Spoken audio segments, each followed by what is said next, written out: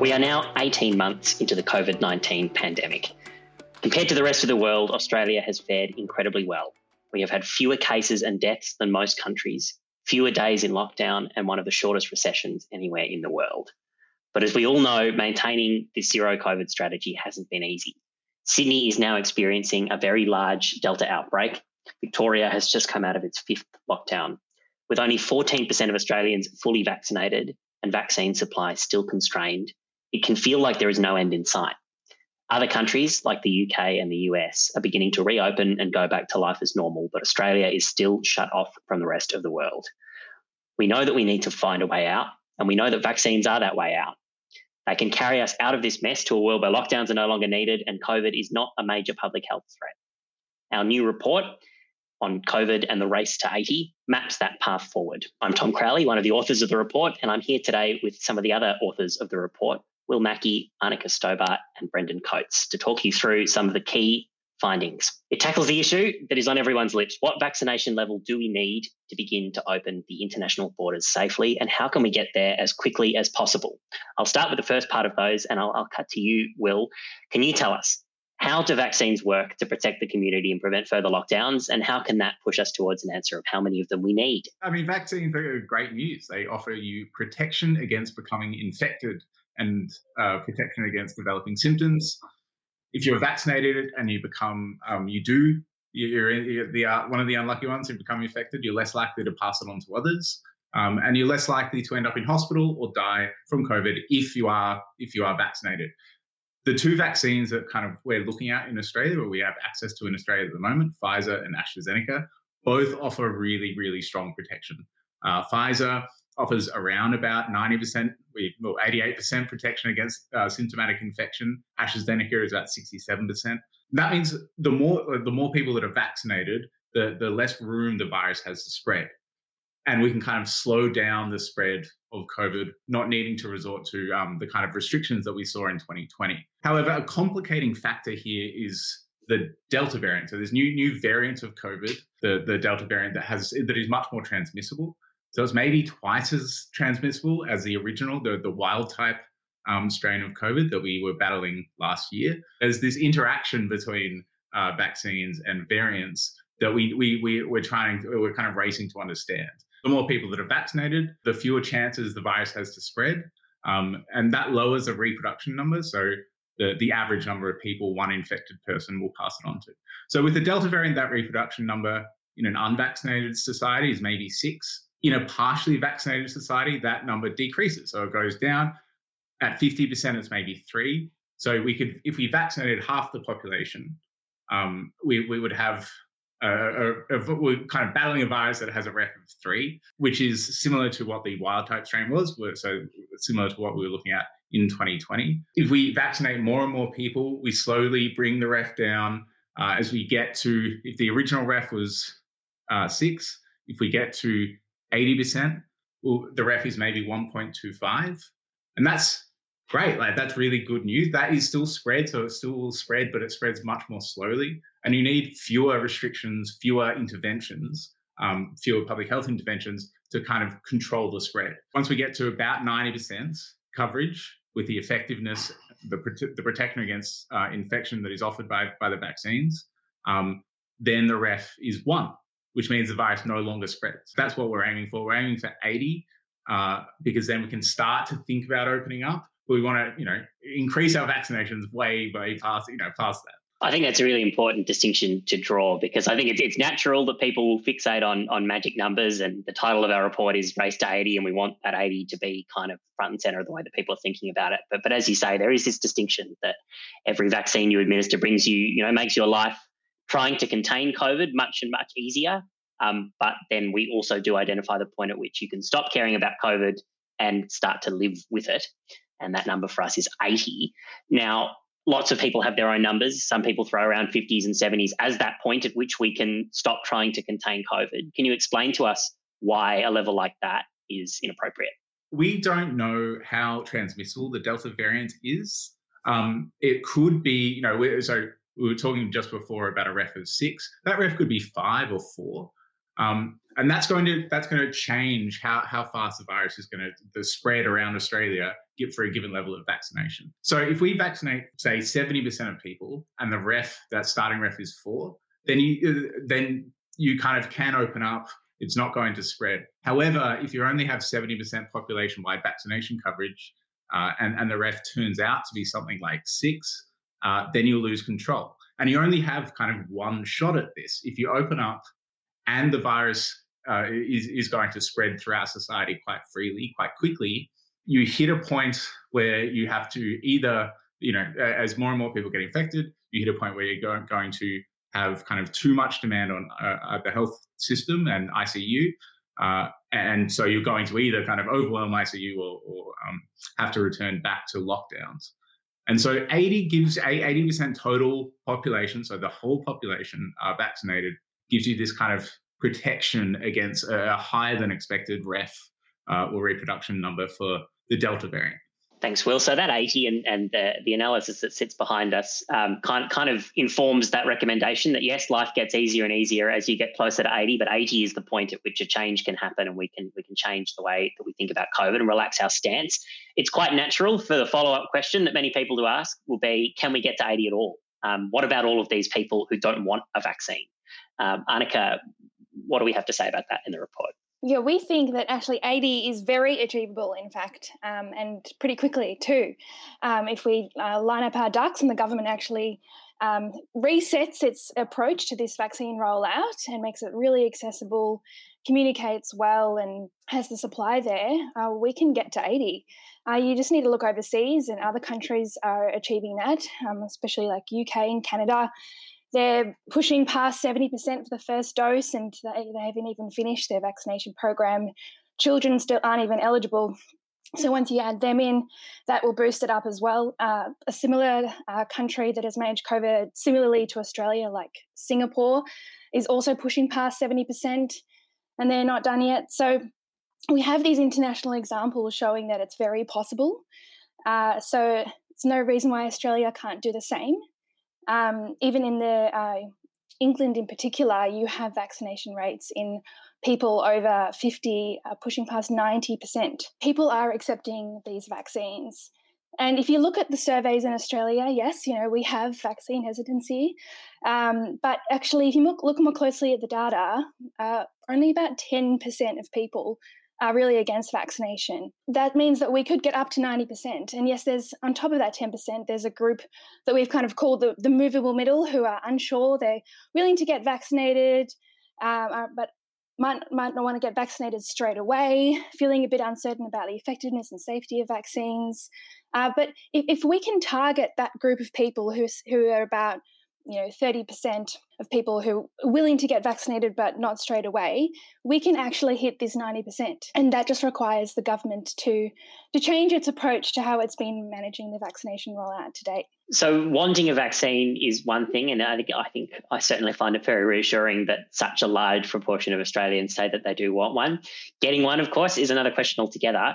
And we know at the moment that the states are fighting over what seems like the scraps of vaccines that we have. Do we have enough to get there anytime soon? We absolutely do. Yeah, the rollout to date has not gone very well. The government has stuffed up in a number of ways with not ordering enough vaccines and having a slow rollout model.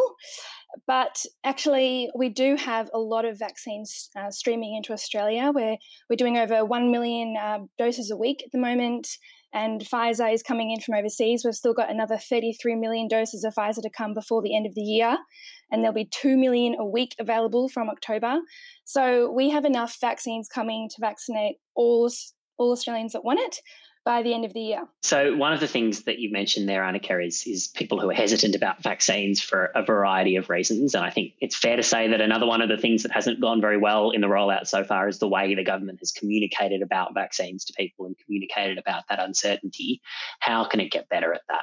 The government needs to really change its communication strategy, and we're slowly seeing that happen with some more communications and ads coming out. But we really need to have a communication strategy that reaches out to all different kinds of people with different messages. So firstly, they need to have messages that actually target the reason why people are hesitant. or feeling a bit on the fence about vaccination, the most cited thing that people say they're concerned about is the safety and the side effects. So the government actually needs to address that head on and explain why the vaccines are safe and be transparent about it. And leverage different trusted voices in the community, experts, health professionals, NGOs. There's lots of different voices that we can use. If we do it in a consistent way, we can really build that trust and confidence in the public about why vaccination is so important. And then we also need to reach to different communities using different methods. Younger people receive messages different to older people. So it needs to have a multifaceted approach. Of course, vaccinating this many people is a very difficult logistical operation, as well as anything else. And we've already seen states set up their own vaccination hubs in prominent locations, and a couple of other kind of suggestions of innovative strategies to actually bring vaccines to people. What do we recommend on that front? Yeah, so the logistics model to date has used primarily GPs, which GPs are an important part of the rollout, but they're not the only part of the rollout, and it's also not the most flexible way to scale out a mass vaccination program across the whole population. So we're really recommending to have a much more diverse vaccination strategy, using more of the states to really get vaccines to the people. States understand their communities on the ground very well, and so can make it really accessible for people. The aim here is to ensure there is no uptake barrier for anyone, that it's really convenient for everyone to get vaccinated. And governments can do really innovative things to do that. We don't just need to have these state hubs, which are also really important. We need to be relying on many more pharmacies to get on board. We should have pop-up vaccination sites everywhere, at workplaces, supermarkets, community centres, universities, schools. There could be 24-hour vaccination blitzes. We can give vouchers for people to get to the vaccination sites. We could even have a mobile van for vaccinations and do home visits. And a lot of the infrastructure already is there for vaccination. So the government is already rolling out mass vaccinations every year for flu. So we have infrastructure in place. We just need to leverage on that and expand it and be really creative about how the government goes about that. So hopefully then that combination of communications and convenience can push a lot of those people who are hesitating over the line and get us pretty close to where we need to go. But we also recommend some stronger measures and some more innovative measures. Brendan, what do we do to make up that final mile towards 80 and above? Thanks, Tom. Well, what we're talking about here is really sharpening the incentives for people. So most people say they want to be vaccinated. As Annika said, 90%, say they want to get the vaccine.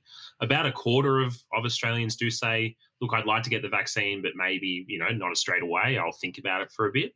And what we're really trying to do is use a combination of, carrots and sticks to encourage people to take up that vaccine, because it will have that benefit of supporting and protecting the community at large and helping us move beyond the kind of world that we're in today, particularly, if you're in Sydney. And so one of those measures is the idea of a national lottery, so Vax Lotto, which essentially involves, from the point when vaccines are available to everyone, basically having a national lottery weekly, starting on Melbourne Cup Day. Look, we are Victorians after all, so starting in early November, and basically having $10 million prize pools a week. You have 10 winners. To be eligible for the lottery, you have to have had at least one dose. Now, that obviously includes people that are getting vaccinated at that point, for whom this thing is an incentive, but also, not to disadvantage people that have already been vaccinated. If you've been vaccinated, a couple of months ago, you're still in the pool. And the idea is it would give sort of an extra communications boost. It obviously has a really big benefit at the end. And, it will help, if you think of the economics of it, it helps counter the idea of there's some small but, non-zero risk of adverse reactions to the vaccine. The vaccines are safe, but, this is another way of reassuring people with something on the other side that gives them, some prospect of a really large benefit. So, that is one of the things we would look to do, but there are others as well. We would look to move beyond, not just the carrots, and probably into some more of those things that are forcing people or pushing people into taking the vaccine. So, one of those is to essentially require people, to be vaccinated if they want to engage in certain public activities. So, this is the idea of domestic vaccine passports. So, if you want to go to a big public event, like a sporting event or a music festival, if you want to potentially go out to a bar or a restaurant, if you're not vaccinated, or unless you have, something to show that you can't be vaccinated on health grounds, then, we will exclude people from being able to do those things until we get that vaccine rate up as high as possible. And, this is a coercive measure. You've got to be very careful about how you do this, given that, these things can be regressive if not everyone's had access to the vaccine. But we also have to think about on the other side of the ledger, if we don't get that vaccination rate up, we are talking about, an extended period of time, or a period of time where we're at risk of greater lockdowns. So if this can bring forward the vaccine coverage by, a couple of months, we know there's a non-zero probability that people will have to go back into lockdown, as we've all experienced over the course of COVID, particularly recently in Melbourne and Sydney, then that, potentially looks like something that's worth doing. And the other one that we do look at in the report is the idea of mandatory vaccination for workers in high-risk settings. So essentially, if you're working in a setting like aged care, in the hospital system, in various other occupations, and the people you're coming into contact with, say in disability care, can't get vaccinated or are at very high risk of getting COVID themselves, then you should, it's reasonable to warrant that people will require to be vaccinated to work in those settings. We already do that to a degree with some occupations today. And again, it's something that we've got to consider carefully. But if the alternative is, slowing down the pace of the vaccine rollout and everyone ending up in lockdown, that's a trade-off that does seem like it's worth it. Thanks, Brendan. And I think that the sum total of all of that conversation about the vaccine rollout should be to create this kind of sense of both urgency and agency. That kind of it's really, really important for us to get to this 80 level, and it's really, really important for us to take the steps that are within our power to get there as soon as possible. And our expectation on government should be very high. It is ambitious. But it needs to be ambitious. Now, I want to come back to the point that Will made earlier, which is about this idea that life gets a little bit easier before you reach that kind of 80% finish line, if you like. We've not recommended in the report specifically that there will be some date at which lockdowns end before 80, or that there will be any kind of formal policy change before then. But we do think life gets a lot easier. Can you help us, Brendan, to tease out the distinction between those two things and how we imagine life will look until we hit that 80 goal? So, as Will said at the outset, as you vaccinate a larger share of the population than the the rate of spread of COVID in the community falls. And so what that means is as ref falls, as we approach that vaccination rate of 80%, then, if we do have outbreaks, since we are continuing a strategy of trying to essentially not have COVID in the community, where we do have outbreaks, they'll be easy to quash. You'll have a situation where someone's infectious and goes to the MCG in Melbourne or to the footy in Sydney, and instead of there being 40 cases that blow up out of that, you might only have 10. And that makes it much easier for you to use the other tools in the net, in the arsenal, to basically manage COVID potentially without always requiring lockdowns, or if we're going to have lockdowns, because we definitely think that's a tool that governments will need to keep on the table until we hit 80, then you can potentially have much shorter lockdowns, because, the virus will die out with those restrictions much faster than what it is, particularly in Sydney at the moment. And because of that, there's also an incentive for the states themselves who, as Annika said, have a lot of capability in running and experience in running vaccine rollouts. And as we move to a world where supply is no longer a problem, there's a real incentive for states, if they want to move faster, to invest really heavily in the vaccine rollout. Because if a state gets to, say, 80% before the others, then they are potentially in a world where they can relax restrictions fairly safely, certainly have much less lenient restrictions than other states, and not worry so much about, COVID being present in their community. The borders can stay open for them. They don't have to worry about these things. And that's, that would replace the kind of, unfortunate competitive federalism we're seeing at the moment over who gets access to vaccines, to a world where you're getting healthy competition between the states to get there first. It's a bit of a meme at this point, but it is a race. And, once we get access to the vaccines, it becomes a race amongst the states themselves.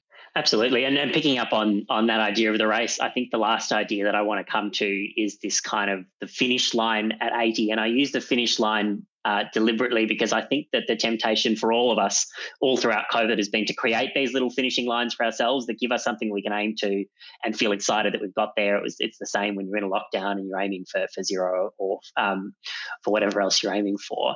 Of course, we know that COVID doesn't give us those sorts of certainties and that it doesn't deliver neat endings. So 80 is not the end of the story, and it's not as if we can flick a switch and turn back to 2019. What happens, Brendan, when we get to 80? essentially, once we get to 80%, we can actually remove a lot of the much more onerous restrictions that, have impinged upon the freedoms of Australians over the last 18 months. So subject to hitting 80% vaccination rate overall across the population and 95% for the over 70s, we're in a world where you can remove border restrictions for vaccinated Australians. So, they as long as they come in with a vaccine, then are vaccinated, then, you're not having the kind of restrictions and quarantine we have now. Across the population, we're not looking domestically at lockdowns. We're probably looking much more at, what we call unobtrusive, unobtrusive population-wide measures. So you might think about keeping masks in place on public transport to keep that ref below 1. But you're in a world where you don't having to, have lockdowns again. We have the passports in place. And it's important to mention that one of the reasons you do vaccine passports is it's not just a stick to help to encourage people to get vaccinated. It's also a way of restricting spread, because if you're requiring vaccine passports in high risk settings, so, if you need to have, if you go to a bar or a restaurant, you need to have, or go to the footy, and you need to have vaccination, it means that if there is COVID, you're not going to get as many super spreader events. And then we obviously keep the vaccination program going. And then once we hit 85%, which we think we should be able to do by March 2022 in the world where we do get vaccines for kids, otherwise maybe slightly later than that, then you can remove all border restrictions, international border restrictions for vaccinated people. You remove the vaccine passports potentially because you're no longer worried about the ref being above 1. You basically contingency plan for future pandemics. But at that point, the conversation has shifted. We are not worried about cases so much. You're much more focused on hospitalizations and deaths as we are for, other diseases. And that's also a conversation that is going to have to take place in the national consciousness, that we move to a world where we are comfortable with COVID being in the community, but people need to be reassured that it's safe when that happens. And that's why we've set out the plan that we have. We think that will deliver that, and that allows that conversation to take place, when we hit 80%.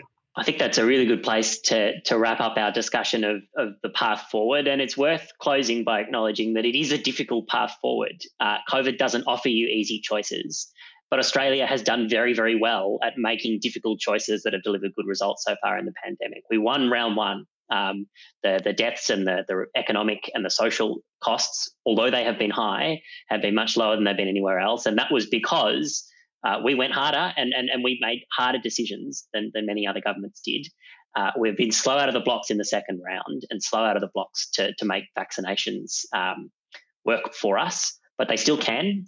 And we are still in the rare position where we can choose our path out, and we can choose to map a path out that keeps Australians safe, but that also gets us out of restrictions as soon as possible. It won't be easy. It will require concerted action from governments, but that is exactly what we should expect of them.